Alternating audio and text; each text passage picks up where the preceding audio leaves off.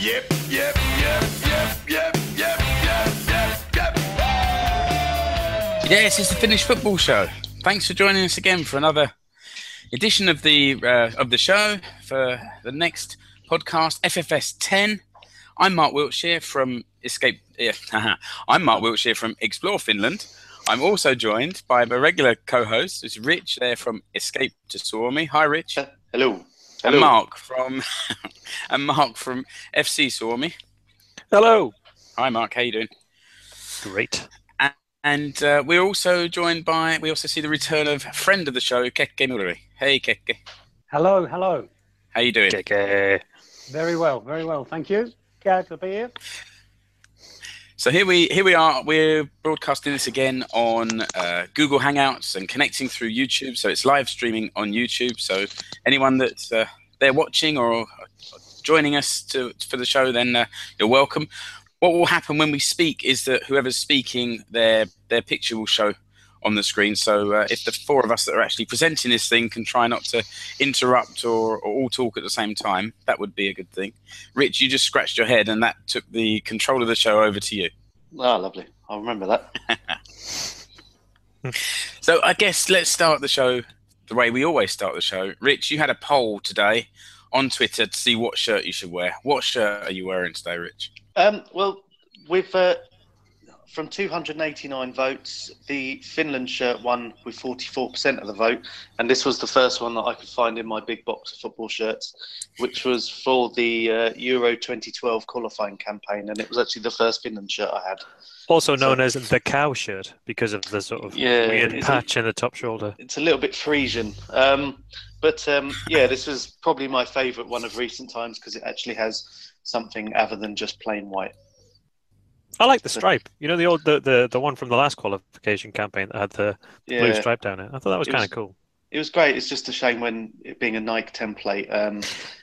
Half the teams in the Ryman Premier Division also had that shirt. So. So this obviously has been a very active period for the Finnish Football Show. This is our second show in 2 weeks, and we're going to try and get another one done in 2 weeks' time. But there's lots of Finnish football going on at the moment. So in episode 10, we decided we're going to focus just on the recent international games. The previous episode was pretty much just Veikkausliiga, and the next episode will be pretty much just Veikkausliiga. But today we're going to look at the two recent World Cup qualifiers between Iceland and Croatia. We're going to dissect some of the events that went on the pitch, and we actually had a couple of people at the stadium at both of these games, and they're going to give us their perspective from the stands. That's right, Mark. You were in Tampere. I was in Tampere. Beautiful place. And Kekke, you were in Reykjavik. I'm sure you've got lots of memories that you're going to bring to the party today. Yes, I was in Reykjavik, Mark. There are one or two hazy memories. So, true to form, I'll share those with you. So this is part 2 of Kekke tries to remember a football match that he's attended, which is perfect. Those that will notice that this week we were only 10 minutes late starting the show, so we had far fewer technical difficulties than we normally have. And we're here, we're live, we're ready to go. So the podcast will be coming out in a few days' time. But those that are listening live, we want your input. There should be a message box at the side of the screen where you're watching this on YouTube. So ask your questions in there, and we'll keep an eye on there and try and answer your questions as we go along. Or if you want to use Twitter, use the hashtag FFS10. And Rich and Mark are keeping an eye on Twitter. And of course, if you're listening to the podcast and you have some comments you want to reach out to us, then use the same hashtag, or you can contact us directly. I'm at Explore Finland. Mark is at FC Suomi, and Rich is at Escape to Suomi. So, final reminder, as ever, no F-bombs, Rich, no noisy biscuits, and let's get on with the next part of the Finnish Football Show, which, as normal, will be recent news. Mark, you want to talk Polish football, which is strange for the Finnish Football Show. What's going on over there? I mean, you know, it's good. So I did want to talk about Kasper Hämäläinen and Polish and Legia Warsaw, who are down to 12th in the Ekstraklasa. But also, actually, last night in the Swedish league, I think it's probably a good idea now to give a kind of shout out to Simon Skrab, who bagged his 7th goal of the season for Gelfe when they drew 3-3. He's he's 21. He's played for the Pikku Huuhkajat before, and in terms of like Finland's attacking threat and players who should be basically next in line for participation in the national team, he's definitely kind of top of the list. He's banging goals in. His movement's really good, and he's Gelfe they're battling relegation at the minute, but with Scrap up front, they're going to do pretty well, or they're looking like they might just avoid the drop in Allsvenskan. So that, and Kappe is in action in like about 40 minutes after the podcast. Legia Warsaw go to Real Madrid. So that was I managed to bookend my news piece around around He's done Simon it again. Every single week he tells me what his news story is going to be, and then hits us with the breaking news. No, but he scored yesterday. He scored last night. So it's a good goal as well. So, and he's a hell of a young player. Well, I've got a news topic that I'm going to get you talking about shortly, Mark. So we'll come back to you. But Rich, how about a bit of a short update on what's been going on in the domestic league, Veikkausliiga, Ykkönen, and Kakkonen? Yeah, well, I'll start from the bottom. The Kakkonen playoffs finished at the weekend, and Nistan and Honka were promoted from Kakkonen and will go into Ykkönen next season. Although Honka defeated Ops, who have appealed. I haven't quite read into it yet, but it's something to do with they've named far too many players on their team sheet. Something very trivial. In Ykkönen on Saturday, JJK came from 2 down at Haka to win their game 4-2. TPS beat AC Oulu, and that means that they are the 2 teams that will be in contention on the final day. JJK host Oulu, TPS host Ekenes, and the winner goes straight into Veikkausliiga. The runner-up plays whoever comes 11th in Veikkausliiga. At the moment, if things stay as they are, it will be a Turku derby, which will be brilliant in some ways and awful in others, because it could be overhyped to crazy times. It's also not going to happen. Well, we shall see. As it stands, anyway. Okay. In Veikkausliiga at the bottom, PK35 are long gone. They haven't won in 19 games. But the final day, there's 3 teams that could play in that playoff. Inter are on 32 points, but they're away to PK35, which is about as good as an away banker. Hifki are away to Rops. They're on 33 points. And Kemi are away to Kups. Kemi, who would be on 32 points had it not been for their fortuitous first day of the season win over SJK, thanks to some dodgy paperwork. But at the top of the table, Mariehamn on 58 points. They just need to beat Ilves at home on Sunday to win the league title. It'll be the first time in their history. The odds on them are 1.3.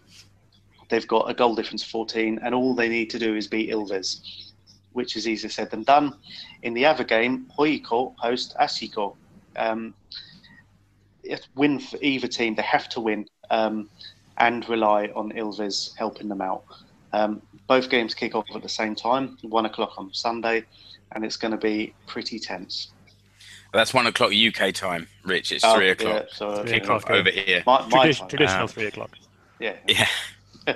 So nervous times for the hosts of the Finnish football show then, because clearly I've got my Ashikor badge on, as I normally do have, and Keke, your team is Yiyikor.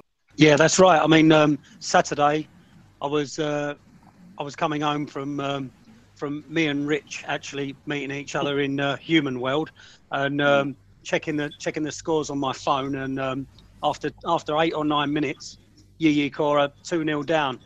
All my pals are there, obviously, cheering the side on, and somehow, with their support, we managed to turn it round and come away with a win. So, stay top of the league, and look forward to the weekend now. Yeah, good luck. Good luck to you and Yiyiko. Ashiko, Well, the points dropped at the start of the season, and you might argue 2 points dropped against last Friday could undo them. It's still open. It's still possible, but it's so tight. I wouldn't call it. I'm not even going to put €5 on it. 8-1. I think that's still a bit of a chance. Mark, my news story is something I don't know that much about, but I'm kind of intrigued about it, and I'm going to throw it over to you because you mentioned it the other day. But it was about this interview with Pertti Alaya, the head of the Palloliitto. There was an interview, and then there was a big announcement. What was the deal there? Yeah, so I mean, so Pertti agreed to give an interview to Ilta-Sanomat, and Ilta-Sanomat ran with this big sort of story that they were going to ask him all the tough questions and like hold him to account for what's been going on with the national team. Which, by the way, there's another kind of breaking news stories, which is that the Boffins that are friends with Rich have had their big calculators out, and it looks like in the next announced FIFA rankings, Finland are going to drop to 101, which will be the first time in the history of rankings that they've gone outside the top 100. It'll be the lowest place they've ever scored, which will officially make us sort of the worst incarnation of Finland's national team, like pretty much ever, with the worst manager in Finland's history ever. So there was a lot of rumors when Pertti agreed to take the interview, and there was a lot of Footies Forum went a bit nuts, and there was some rumors in and around Paavo Nurmentie in Helsinki that this would be like a pretty big announcement, and that there was some sort of hope that not maybe that Bakke would go, but that probably Alea might have had enough, because also after the Croatia defeat, Yle and ESTV tried to get interviews with Alea, but they couldn't get a hold of him for like 4 days, and his excuse was that he was on a tour of the country, like visiting the local the local associations, and he just didn't have his phone on, which is like pretty spurious. But anyway, the content of the interview was shocking. So he said basically that he's disappointed, but that Bakke has brought with him new perspectives and new analytical techniques, and that there was some glimmer of hope. And you just think that how on earth is that a defense for a national team manager? I mean, of course you've got new analytical bloody techniques if you've not won a game, or if you're playing 7 guys in defense. There's a hell of a lot of footage to look at, because we're not actually playing football. We're running extended training sessions.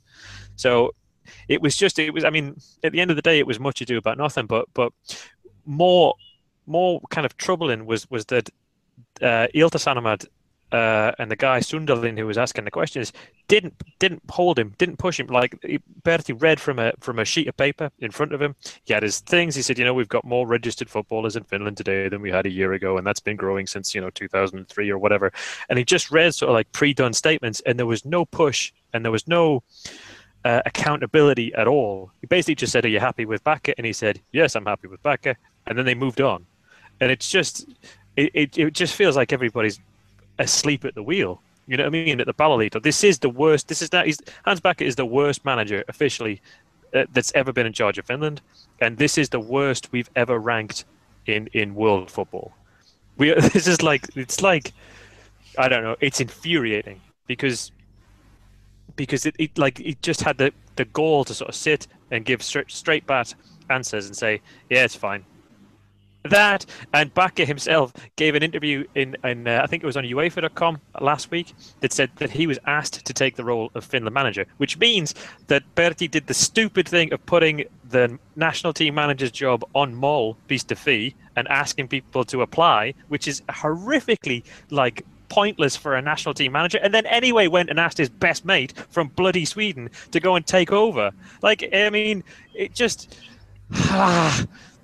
the guy, I cannot understand that, and this is his second term and he ran unopposed. I cannot understand for the life of me how this guy is in charge of the national team, and how there isn't an absolute wave of rage throughout the Finnish football community, and how he can stay in post. It honestly, it makes me mad. I knew that if I asked this question, just rolled in the grenade and stood back holding my ears, that was what was going to happen. That was beautiful. I like it.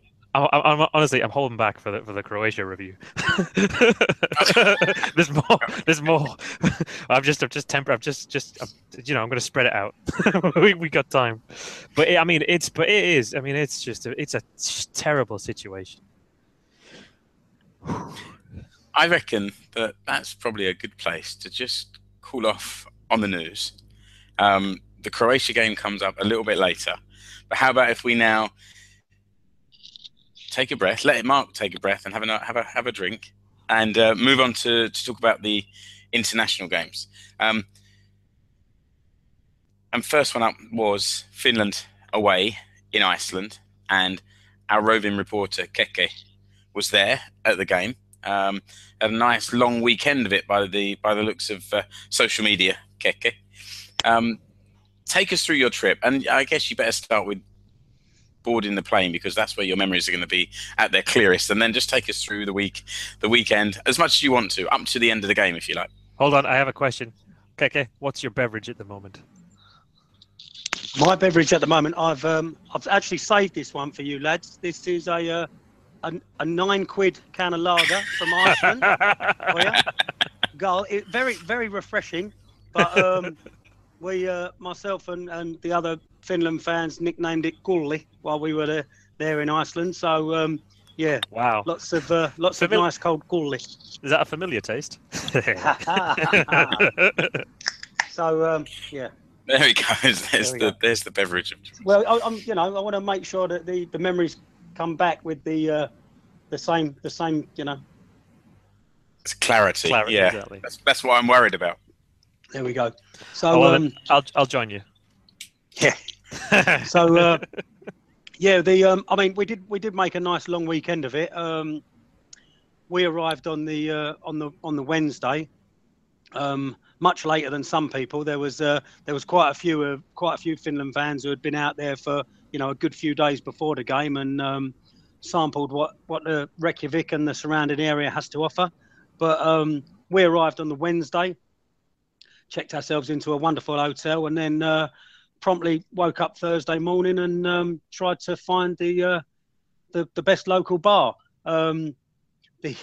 Most of the Finland fans, I mean, Reykjavik's obviously a relatively small city, so there's a main street that's littered with bars and restaurants, and as reliable as ever, the Finland fans had found the best happy hour places, so that we weren't quite stretching to the £9 a can or £9 a pint, and we managed to even get some for only £7, so that was quite that was a bargain. But so yeah, when Thursday we were just cruising around the city, and it was fantastic because obviously it had been talked about that there was a lot of Finland fans going. I mean, when I first got my tickets, I was hearing numbers of sort of 300-400 plus, and then obviously that kept going. More tickets were released for sale, and I think in the end there was over 900 of us there. So. Walking around Reykjavik on Thursday morning and afternoon throughout the day, you just heard Finns everywhere, saw blue and white scarves everywhere. It was really, really enlightening, to see after my trip to Verona, where there was about 20 or 30 of us in the crowd. It was obviously this was a much more meaningful game, but yeah, it was really refreshing to see that a lot of people had made the trip. So yeah, we sampled what Reykjavik had to offer on the Thursday, and then must have been about 4:30. We went back down to the main street, and all the SMU core guys and all the rest of the fans were there, and we congregated and made our slow march along to the stadium, right through the city centre. All the obviously Iceland they're right into their football these days, but it was still quite a spectacle for them to see so many of us with flags and scarves and carrier bags full of cans of lager and all sorts of other stuff, walking along their main city street in good voice, singing at the top of our voices. So there was people out there waving their phones and filming and taking pictures. So we wandered along. I'm not sure the SMU core guys realised it was going to be a 45-minute walk to the stadium or march, but yeah, with the inevitable breaks for supermarkets and weeing in bushes, it took about 45 minutes to get there, which amused the police escort. We had a couple of police motorcycle outriders with us, so just making sure things didn't get too out of hand. But yeah, we made our way to the stadium. Beautiful little stadium, really. Not much happening behind the goals, but yeah, the two sides pretty decent. Got in there. We congregated again just outside before we went into the away section, and made sure that we had another big sing-song there, so the Iceland fans really knew we'd turned up, and yeah, made our way to the rather large away section. Plenty of people had their flags, so they was sticking them over the wall, and to let the guys know that we were well represented. Bit of a, I don't know if you could call it a local derby, really, but you know, Iceland's certainly up that way, so a bit of a Nordic derby, I suppose you could call it. But yeah, we were well represented. So kicked off, and I didn't think we looked too bad. You know, I mean, I was really pleased to see Sauli Väisänen in there. I mean, I thought, and I really thought he was one of the. I mean, I know he gave away the penalty, but I thought he was one of the standout players. You know, he was definitely involved in the build up to one of the goals, and he's playing regularly in Sweden. So 22 years old. I think that's sort of a positive we can take from it. I think he had a good game, but it wasn't quite end-to-end stuff. But obviously, you know, Finland scored a couple of goals, and Iceland obviously equalised. But then we got back on top, and even though, you know, we're sort of, what was it, 65, 70 minutes on the clock, the fingernails are wearing down, and you're sort of thinking, can we hold on to this? But we all know what happened, and yeah, it wasn't quite to be. That first. Well, for those that didn't see the game, let's describe what happened. Maybe I think you're going to have plenty to say on this, Mark. But Rich, why don't you just tell people what did happen at the end of the game? Well, so Finland were 2-1 up going into the 90th minute, and it was just crazy, really, the implosion. I mean, Finland had been, it's something you can say, and I've said it before about controlling a game, and it was a game management is the way, but if you're winning 2-1 away from home, they'd spent most of the second half on the back foot. Iceland, obviously, you know, looking to pressure and get some points, but, you know, everyone's focused on the third goal, because the second goal went in, I think it was in the 90th minute anyway. There'd been 4 minutes of added time. And then the third goal, which went in the 6th minute of added time, because the 4 minutes being a minimum, it was, you know, it was all had it crossed the line, had it been kicked out of Fredetsky's hands, probably. But ultimately they allowed it to happen, and they sat there because they were in that state where they don't know under backer, you know, how many times have they been leading in a game? You know, they were leading Kosovo for a bit, and that was about it. But ultimately, they gave away 2 goals in injury time. The second goal really deflated and gave Iceland the boost. And the third goal, yes, it was an absolute shambles and a mess. And Fredetsky had his hands on the ball, but you know, all the he had one hand on the ball, though, Rich. Do we think that? Apparently, how the rules work there? The rules say if he's got one hand on the ball and the ball's on the ground, then it's in his control. So I read also somewhere somebody said that unless the goalkeeper has just made a save. Yeah. So if the goalkeeper's made a save, then the ball isn't under his control if he's just got one hand on top of the ball on the ground. Yeah. So this is it. Even we, you know, 2 weeks later can't decide, and all the guys on Twitter the next day were all these different camera angles and everything else. Ultimately, yeah, it's a shambles, but you know, and Moisander chasing the ref, grabbing him by the neck, and awesome. You know, how he didn't get sent off for that was fantastic. They always change their mind, though, if you grab the ref. Well, of course, I mean, if only he grabbed him properly with two hands, he might have turned around and ruled it out. But ultimately, it's a fault of the team and the management for not having the strategy and not getting the players set up to defend the lead, because it's such an unusual thing. And it's not a surprise that after getting the second goal, Iceland went up, bombarded the goal, and eventually managed to bundle it over the line. I mean, that's what actually happened by the end of the game. Sorry, Keke, you were gonna say. Yeah, I just wanted to say that it was, as you can expect, it was around that time that the atmosphere in our end turned a little bit. I mean, everyone was.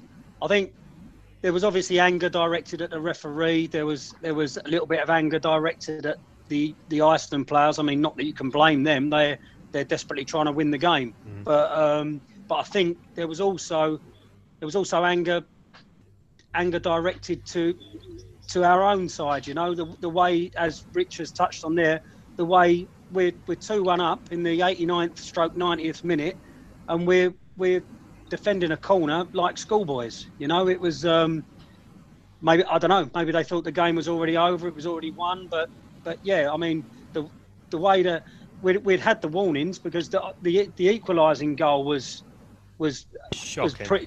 pretty soft, so we'd had the warnings. But having said that, I mean, I read what Mark wrote after the game, and he's absolutely correct when he said, second half it sounded like Bakker just said, right, just try and soak up 45-50 minutes of untold pressure, but we did, in the second half we did manage a couple of breaks. I mean, obviously being a Yi Core fan, I always get double excited when Eero Markkanen comes onto the pitch, and unfortunately for him, he only lasted 15 or 20 minutes. He got a knock. He tried to run it off, and but he was unable to continue. But so he's one of those strange stats where he comes on as a sub and then a little while later gets subbed off again. But he'd already received a knock, but he had a flash chance in the second half. Could have made it 3-1, and I think obviously it's much harder for them to get back from that. But it was just a flash shot that sort of flew over. But about 30 yards out, roughly. Yeah. But I think, even obviously for us who were there in Reykjavik, to come away with that win would have been fantastic. Fantastic for the trip, for the atmosphere. I mean, but I do have to say, I think it would have papered over the cracks, I mean, I thought, like Mark was saying, that this announcement that was coming up would maybe be the end of Bakker or the end of Ayala, and both of them are hanging on, and it just, for me, if we'd have won that game, that would have been the reason for them to hang on. But as it stands, we went and lost it, and they're still hanging on. So it's a bit of a strange one. But yeah, I mean, as I said, 96th minute, they bundled a goal. They bundled the ball over the line or boot it out of our keeper's hands, and it turned a bit. Then there was a few little plastic whiskey miniature bottles made their way onto the pitch, and people were getting a little bit upset. I mean, it was nothing serious, but it was people obviously showing their frustration. The Icelandic police trotted round to our section and were vigorously shaking their pepper spray bottles to sort of warn us to sort of calm down. One poor chap did manage to get so irate that they dragged him out and give him a bit of a talking to behind the bike shed. But I don't think they got the cuffs on him. He was just sort of ticked off and said, "Come on, don't be silly." But yeah, it was. I think Mark. Sorry, Keke. No, thanks. I was going to say, Mark, it ended quite negatively, but especially during the first half, there were a few positives, weren't there? That first half was the best football I think we've played under Bakke, because Iceland didn't look good. They didn't look comfortable in possession, and we very easily capitalised on that. And some of the passing that we had was quite crisp. Pukki's goal was really, really well worked. We'd had it down the left flank, switched it back inside to Arkivoa, who threw in just a nice, lovely, inviting cross. Pukki lost his man like a proper striker and planted a really good looking finish into the bottom corner. It was well worked. and it was clever football. And then they equalised after their equaliser was Hradecki missing a cross. And then actually everybody, I don't know who got. I think it was probably Arayuri who got out jumped at the far post, but it was like a tap in. But even after that, we sort of still built the ball, built the play, passed it well, and Robin Lurd hit it. Proved that he's getting his regular game time because he had a really sharp shot. He had one shot that was blocked, and then it dropped nicely for him, and he just smashed it, leathered it into the bottom corner. And everything just at that point, I thought when you get in at half time, you think if we can keep playing like this, these boys, Iceland won't stand a chance, because as long as we pressed and as long as we kept the ball moving and as long as we threatened them enough to keep pushing them back, then they weren't going to be able to rely on set pieces, and they weren't going to be able to rely on like long free kicks or corners and whatever. And the more the game was built in open play, the better a chance we had, because honestly, in that first 45 minutes, in open play, we were the better team. And there was real purpose to the attacks, weren't there? Real nice interplay between two or three players as we were breaking forward. It was good to see. It was just, I mean, the movement was good, and they took advantage of Iceland have a boxiness about them. You know what I mean? And the movement was really good. The passing was accurate. Berpa Heitamai was just, his return for that game was fantastic to see. And Lurd was sort of like, he drifted around a lot, but predominantly he was sort of like left wing back for a while. And that really, really helped connect the play.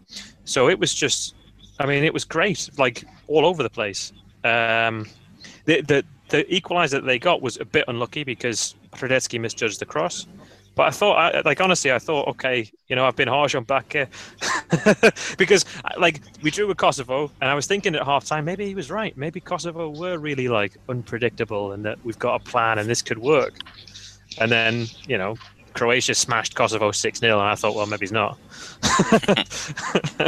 but yeah, I mean, that first half, I genuinely thought we could make something of it with a sort of 5-3-2. But in the second half, we just stopped. We absolutely just stopped. Markkanen's shot was the best chance that we had, and it was adventurous to say the least. It was a good try, and he's a really good player. He's a lot quicker than people give him credit for. But we didn't, apart from that Markkanen shot from 30 yards in the second half, we didn't create a chance. And I mean, 75 minutes, you had Bukki and a couple of others heading into the corner and diving under pressure. And it's the kind of thing you can sort of justify if you win it, but it didn't fill you with a lot of confidence, because it seemed like to me that Bakke didn't believe that these players could last 90 minutes. One other thing I thought, and it's going to sound ironic, the way the game ended, but we seemed defensively solid, let's say, for the first hour or so. I was quite impressed that there was some quite defending, albeit maybe sort of clearances to protect the goal, but there seemed to be quite interesting stuff going on at the back as well. Keke is right. Sauli Väisänen is a proper player. And his debut was going incredibly well. Like, first half, again, really good, really composing the ball, strong in the air, well positioned. Everything was good. I think was it 55 minutes that they won the penalty, something like that. It was about 10 minutes after half time. And I think after that, he looked a bit shaky. And I think him and Thomas Lamb, they're both young guys, centre backs, a lot of pressure on them.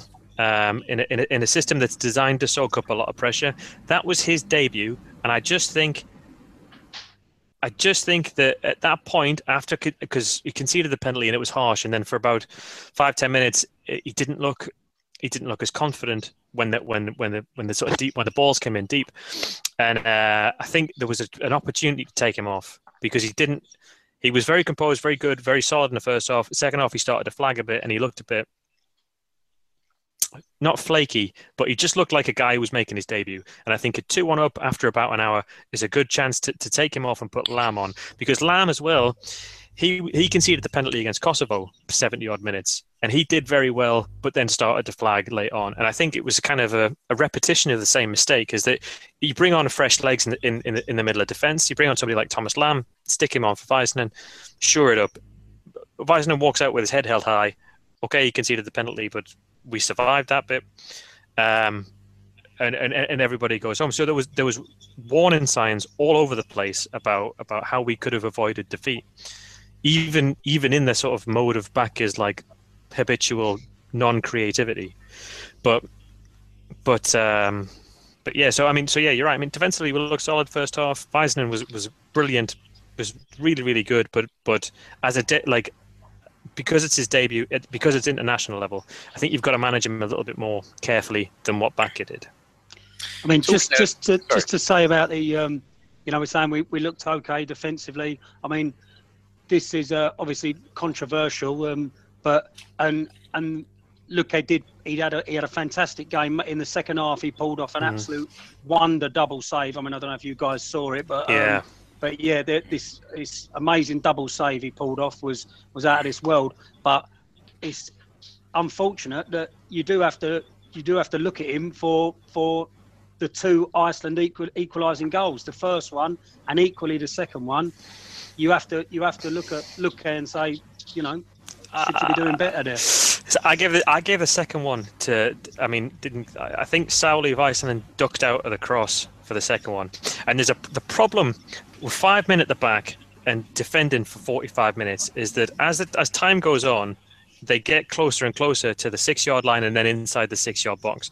And the problem Luke has got for the equaliser is he's got to come out and jump over Väisänen to catch the cross, right? Which is something he doesn't want to do because he wants to, he needs his centre-back to be confident and to have that sort of trust that if it's in his area, the centre-back takes care of it.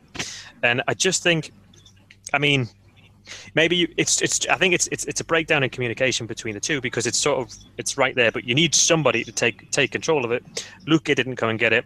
Väisänen ducked out of the cross, and it was a 2-yard tap in for Kolbeinn Sigborgsson. Yeah. Good pronunciation. What about the one player that was missing? I think we'll come back to this thing about Lukas Radecki in the next game as well, perhaps. But what about the player that was missing? This was a kind of last-minute omission from the team of Eremenko not starting and now being banned from football for a month. Anyone got any update on that? Well, the latest is UEFA have opened a disciplinary case.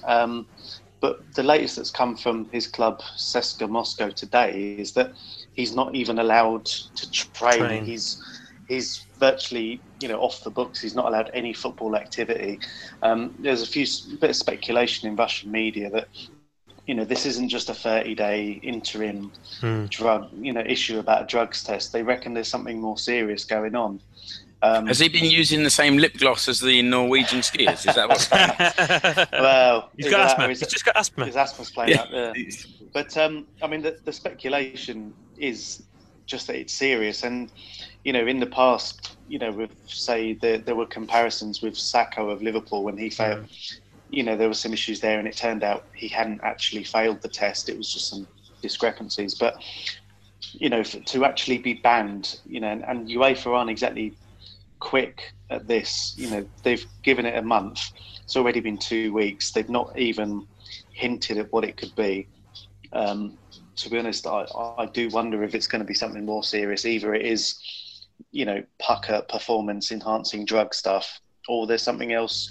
I know there's some issues about his transfer, but I wouldn't see why he'd be held to account for that in the way that Emmanuel Eboué was when PK35 were looking to sign him. It would be ironic after Eremenko's performance in the previous international if he was banned for performance-enhancing drugs. Yeah, and the crazy thing is, people talk about it all the time. Football it's not a 100-meter dash. A performance-enhancing drug, it doesn't make your brain go any quicker. It doesn't make the rest of your team on the same wavelength. So, unless it's something to do with improving a recovery or something like that. But, to make it a pucker, the sort of ban that Luis Suarez had for biting, albeit not the same length yet. But this is what they dish out for serious offences. And, I know it's Moscow and everything, but, they're not going to say too much. But this is UEFA. They've had 2 weeks they've not even made a statement other than the fact that they are investigating something. Mark, you said that my comment before was harsh, but I do remember Eremenko having a not particularly good game in the previous international. And I don't know, it didn't seem like he was missed from this game. The way that the forwards were all connecting up there. So, I mean, against Croatia, he doesn't. I mean, I think the problem with Eremenko is that he doesn't really fit in a 5-3-2. With the way that we work it, like he doesn't track back enough for one of the midfield three, and he doesn't attack enough to be one of the two up front. He's not fit enough to be one of the wing backs. So it's to sort of shoehorn him into that kind of system. We're always going to look better without him. So it's understandable, but it's a bit odd. Roma's case is a bit odd because if he'd have failed the drug test, he'd be banned for drugs now. They wouldn't need a 30-day investigation period. So if he'd failed both of his A and B samples, regardless of what the justification was, he'd have been banned. Which means that he's probably either got an inconclusive sample or he's failed one sample and he's missed a test, like a follow-up test or a preceding test. So it's like Rich said, it doesn't all 100% add up. Because it looks like it's going to be something really serious, but if it was super serious, he'd already be in the dock. So I guess it's just a case of wait and see. But the timing matches with when UEFA would have run a drug test after the Bayer Leverkusen game. So it's kind of the most likely cause right now. It explains his haircut anyway. Okay, so let's really draw a line under the Iceland game and move on to Croatia. So this was at home. Mark, you made the journey up to Tampere. Yes. After the exciting attacking play of the game in Iceland, surely we built on that, built a similar side, and really went for it against Croatia. No, I think we picked 7 defenders. I mean, it's a strange one when because we were walking around Tampere trying to find we were in a bar and then it was Sunday hours, so they were closing, and then we found a bar that was next to the hotel, so we were there when the Croatia players were getting on the bus, and they honestly looked like they'd rather be anywhere else in the world than in a dodgy hotel in a sort of cloudy, rainy Tampere on a Sunday evening. But when the squad came out, it was seven defenders, and I mean, I suppose the setup was a kind of 5-4-1, and I think what was in Baker's mind was that in the round before we'd lost in the 90th minute or 96th minute goal, and at the same time Croatia had gone to Kosovo and smashed them 6-0. So Mandzukic and the guys were kind of hot to trot. And I think what Baker was just trying to avoid was sort of, I think he knew that a kind of a humiliation would be the end of him. Like if we'd have lost 3 or 4-0 to Croatia, he wouldn't have been able to survive it.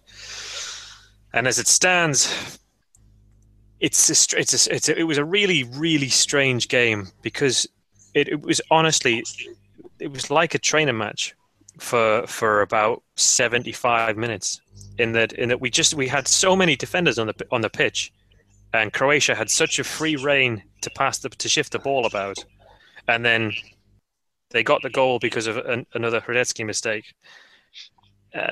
It was bizarre, an absolutely bizarre experience because we turned up and literally didn't compete at all, and we just sort of seemed like 1-0. Yeah, we'll take that. And you think, like we were talking in the pubs before the game, we were all pretty pessimistic, but we did at least sort of sharing war stories from Germany games or Sweden trips, and we were saying it can't be. I think the worst sort of living memory trip was when we went to Sweden and we got done 5-0. We went to Stockholm and we were on the boat, and it's a long boat trip back from Stockholm after getting beat 5-0.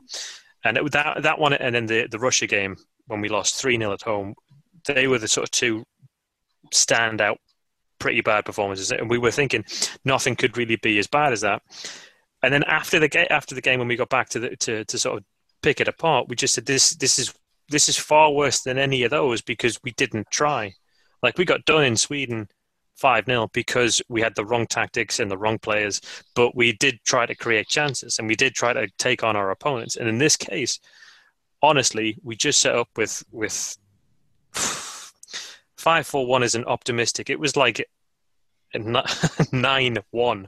Pukki on the halfway line on his own, and then 9 guys back behind the ball, just trying to make a physical wall to stop Croatia building the play. And it was just really sort of disheartening and sad.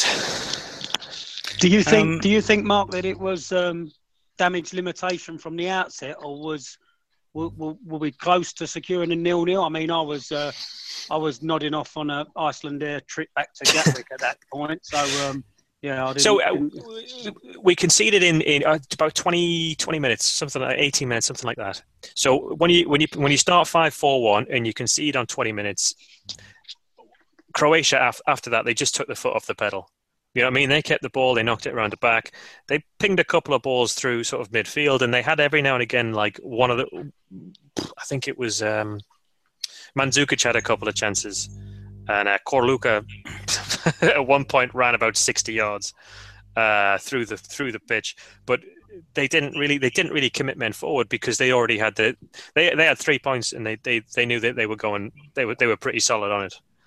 And you would expect, so 20 minutes we concede, Croatia sit back. It should take you 5-10 minutes to make a decision to say, okay, let's put more men forward, let's change the system, let's change the style. And we didn't. We got to halftime, didn't make a change. We got towards the hour, didn't make a change. We had a couple of free kicks from about 40, 50 yards out, pinged them into the box, didn't really get any change. Barayuri every now and again won a header. Nobody else was on the knockdowns. And it was dealt with really well, or really easily by Croatia. And it wasn't until about 65, 70 minutes that Robin Lod went up front with Pukki. And even that, Lod had been running around for 70 minutes, chasing shadows. And so he was knacked. Pukki was knacked because he'd been trying to close down an entire 2/3 of the pitch on his own for more than an hour. So he was knacked. And there was still no build-up play. There was still nobody getting anywhere near to support them. And we had Nicholas Moisander in the middle of the pitch, just looking like a centre-back, a guy who's been playing centre-back for 15 years in the middle of the pitch. He managed to get himself booked and banned from the next game. And when that happened, I just sat there thinking to myself and wondering what I had to do to be able to miss the next game as well. I don't know. How can I get banned? It's going to. This is the classic thing, right? Because now we've got to go to Ukraine. Do you think Ukraine? They're about as tough as Iceland. So do you think we're going to go there and play 5-3-2 and try and nick a goal early and then sit back? Or do you think we're going to go there and stuff 7 defenders on the pitch and try and get a 0-0? And neither of those two things are a particularly good option. And if I think about, we went to Holland and we got beat 2-1. Forsell scored from a corner. And we went to Germany, drew 1-1 back in the day. Like we went to Poland and won 3-0. There's at no point in the last 20, 30 years have we been in a situation where we put so little faith in the players that we don't go and play football. So it's genuinely a first. Even Mix, I can't believe myself saying this, but even Mixu, when he went to Northern Ireland and to Hungary, it was pretty terrible, but at least it was combative. It was hardly ever going to work. Spain worked. Gijon worked. It wasn't a Christmas tree. That was actual football. Probably the last time Mixu played actual football. But even the sort of dark days of Mixu, you look and think, wow, I never ever thought this could happen.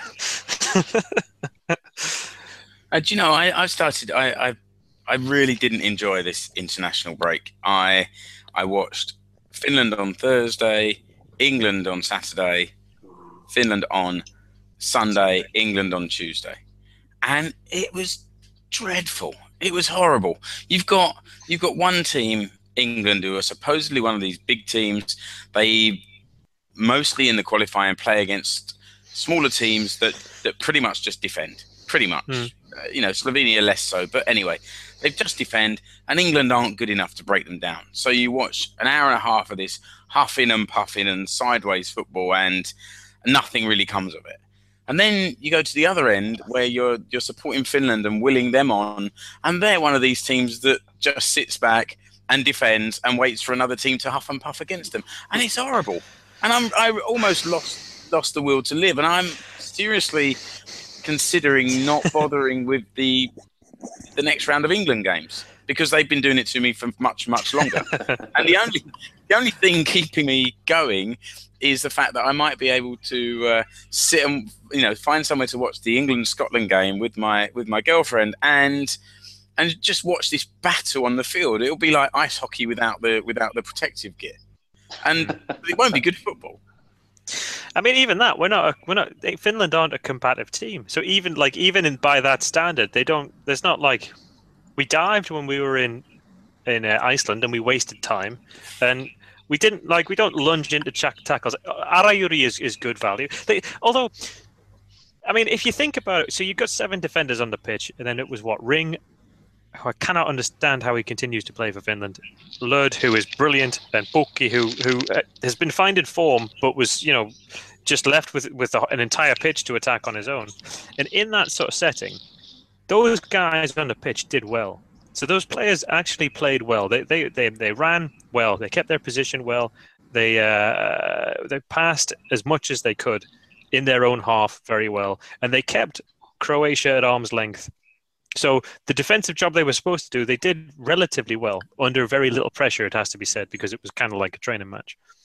So you can't fault the players, because if you look at so Pukki's up on his own, right? So he's our only striker with 7 defenders on the pitch, which means that Hradecki picks up the ball and bowls it out to him, and he's about 10 yards inside his own half, and he looks up and he's got 60 yards to goal, and he's got 4 defenders in front of him. Lionel Messi couldn't do that. You couldn't give that pass to Messi or Ronaldo and expect them to go and turn over the game. So it's mind-boggling that anybody could Scotland got loads of crap for 4-6-0. You remember when they did? They were the first team at international level to not play a striker. I cannot believe that Hans Backett is not being posted all over places like 4-4-2 and Football 365 as the sort of the devil incarnate of football tactics, because it was honestly just stupid. Sorry. And then a few attacking players came on towards the end of the game, and the man of the moment, I guess, Robe Riski, who you've got a bit of a soft spot. Yeah, yes. And he's banging. He is banging the goals in the Veikkausliiga, and he gets 5 minutes in a game that, as you say, the other players are worn out from having chased around, and I don't know, he got a couple of touches of the ball, but never in an opportunity to make a difference. He got 4 minutes, and he was enough of a nuisance to sort of squeeze the ball through to Pukki in about the 92nd or 3rd minute, so our last absolute attack. But then Pukki put his foot in the wrong place, and then the referee gave a free kick. And that was as close as we got. That was as close as we got to score. And I mean, we didn't have a shot on target against Croatia. We didn't have a shot off target against Croatia. There was a couple of headers that got blocked, but there was literally no attempts at goal. And you just think, it's. And then Alaya comes out yesterday and says, "Yeah, it's all fine." His analytical technique is amazing. Mark, how was the atmosphere in Tampere? I mean, did any of the fans give Bakker or Ilo any pelters? I mean, we had in Reykjavik we had a sort of 10-minute burst of Ilo Ulos, you know what I mean? And so I mean, and Genghis Khan. How have we not covered Genghis Khan? That was fantastic. Yeah, that was absolutely fantastic. So. So Alaiulos was there, and Bake Ulos, Lisa Doulos, all of the usual chants. But I mean, so the Boyoskare was there in about, I reckon, about half the size it would usually be in the Olympic Stadium, and then there was a fairly significant Croatia population dotted around the ground, a couple of flags and a couple of pockets, and it was just the worst thing about. I mean, in the stands, because of the setup, it was we were sort of angry and fired up until Radetzky's mistake, and then it was just genuinely apathetic because there wasn't enough action to get the crowd going in either direction, because Croatia I mean, honestly, it's the look you recognize. It's Wednesday night, cold Wednesday night football. You know what I mean? It's the game you don't want to play, and you just sort of short passes, short interplay, back to the keeper. Not like nobody wanted the ball on the Croatia side after they went a goal up. There was honestly, they would have been there for the taking if we'd have tried to attack them, because nobody was interested at all. But yeah, I mean, the crowd, good, cheered, good support, pretty noisy. The Ratina doesn't have any kind of roof, so the noise sort of dissipates out. I drove past it the other day, Mark. It doesn't really have any walls either. No, it's a classic. It's one of those classic Soviet stadiums. I think it's from the 50s or 60s. It's kind of cool, but there was in the pub afterwards. You got angry when you think about the fact that we just didn't sort of compete. But when you're in the game, when you're trying to focus, you try to sort of support the guys and try and help them do the best. I mean, I think the players definitely need our support. The players and the team need our support. I think we're all unanimous in that. And the guys from Boyoskare, I think they're unanimous with that as well. But otherwise they wouldn't keep going, would they? But everybody is also unanimous in the fact that these two idiots have got to go. They've got to go. So I mean, do we have any answers? Are there any answers, managerial wise or Palalito chairman wise? Do we just keep rolling along? Yeah, well, we've been over that one, haven't we? Yeah, I mean, under Rive last year, in the last campaign, 4 games, 2 draws, 2 wins. It wasn't sexy football, but it was combative. It was built around Arayuri at the back, Pohjanpalo and Puki up front. We got results. I mean, I know it was the wins we got were against Greece and the Faroe Islands, so it wasn't against top draw opponents. But by the same token, we were a part of the game. We weren't trying anything stupid. Everybody knew what their job was, and everybody was committed to tackles. Everybody was committed to the plan. So for me, I just think bring Rive back. Put Rive back in charge at least for now. And then there's a ton of managers that are out there and available that you think. It depends. It depends what you want. I mean, I know that the Palalito. I mean, there was another story out late last week about how much the Olympic Stadium refurbishment is actually going to cost, which is about 200 million more than the 200 million they got quoted. Surprise. Yeah, shock horror. But I mean,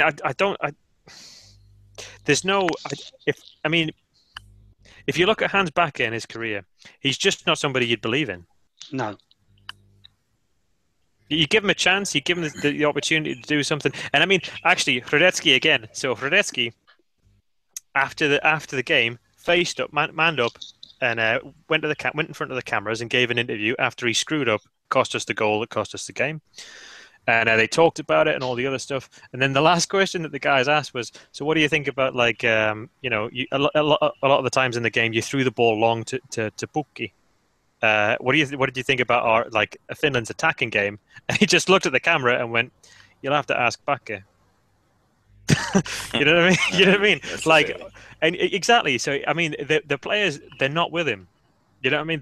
They're literally the only guy on the planet that thinks Hans Backe is a good manager is Pertti bloody Alaya. Maybe we should start to wrap up. We've been going nearly an hour. We've still got some people watching us live, which is great. Thanks to those that are still out there watching, and those that are listening on the podcast. Thanks again for downloading that. The next episode, live recording episode, will be in 2 weeks' time. We'll look back at the final few Veikkausliiga games in a bit more detail than we've touched on tonight, and I guess celebrate the champions, whether that be first-time champions, old-time champions, or returning, reigning champions winning it again. It's all open. There's three teams still in it with a chance of winning, and it's exciting. So, in the meantime, you can find Mark's fan page at fcsuomi.com. You've got Rich's website, escapetosuomi.com, and there's the explorefinlandradioshow.com website where you'll find my stuff. Keke, any way you want to plug this week? Yeah, sure. I mean, if you want to read my previous blog posts, they're at kekemulleri.wordpress.com, and look out for the next edition of Stan Fanzine, because I've got a little piece coming out in there too. And we'll put some links also in the show notes for this. They get published on the Explore Finland podcast website, and you'll find all the any links and also details of what we've been talking about today on there. I guess also you. Hang on. Sorry, Mark. So the next time we record, this will be after the Veikkausliiga season's done. It will be. Right. So, who's going to win the Veikkausliiga? Mariehamn. I think Mariehamn. I'm going to go SECO. Mariehamn. I know who. What? Yeah, I know who I want, but I think that they're playing well. They just beat Lahti, who we didn't beat last week. They're playing Ilves, who have still got, they've had a great season. They've still got something to fight for, but they have just lost to Hoijiko. So I guess form suggests it should be Mariehamn, but I'll be cheering my boys for sure. Okay, who's going down? I'm going to go out on a limb. I'm going to go out on a limb and say Vantaa.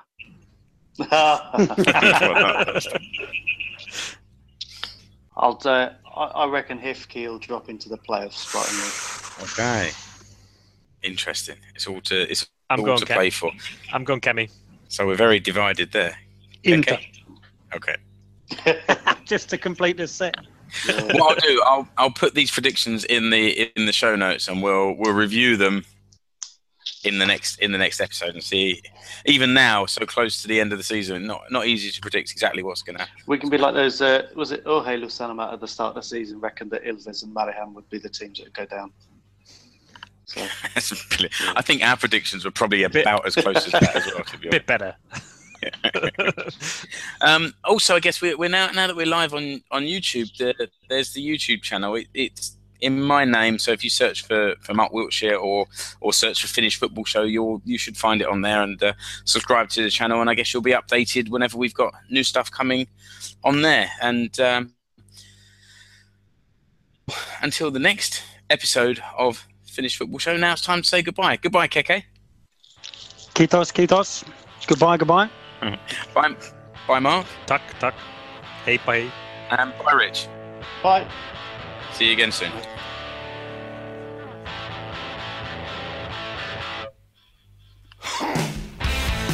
Yep.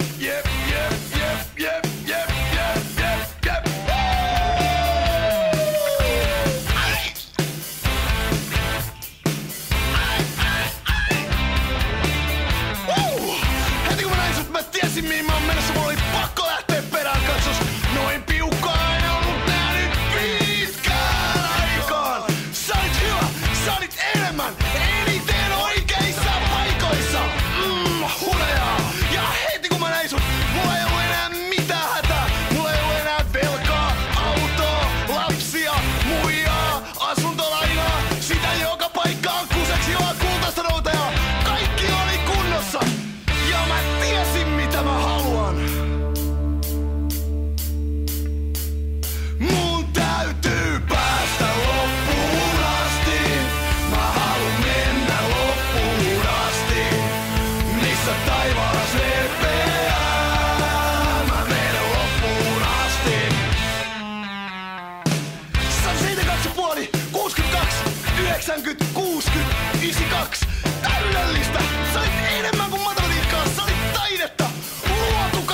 isoksi tehty mies silmälle. Ja mä katsoin pitkään, ei oo voinut huomattaa, mä vaan tuijotin.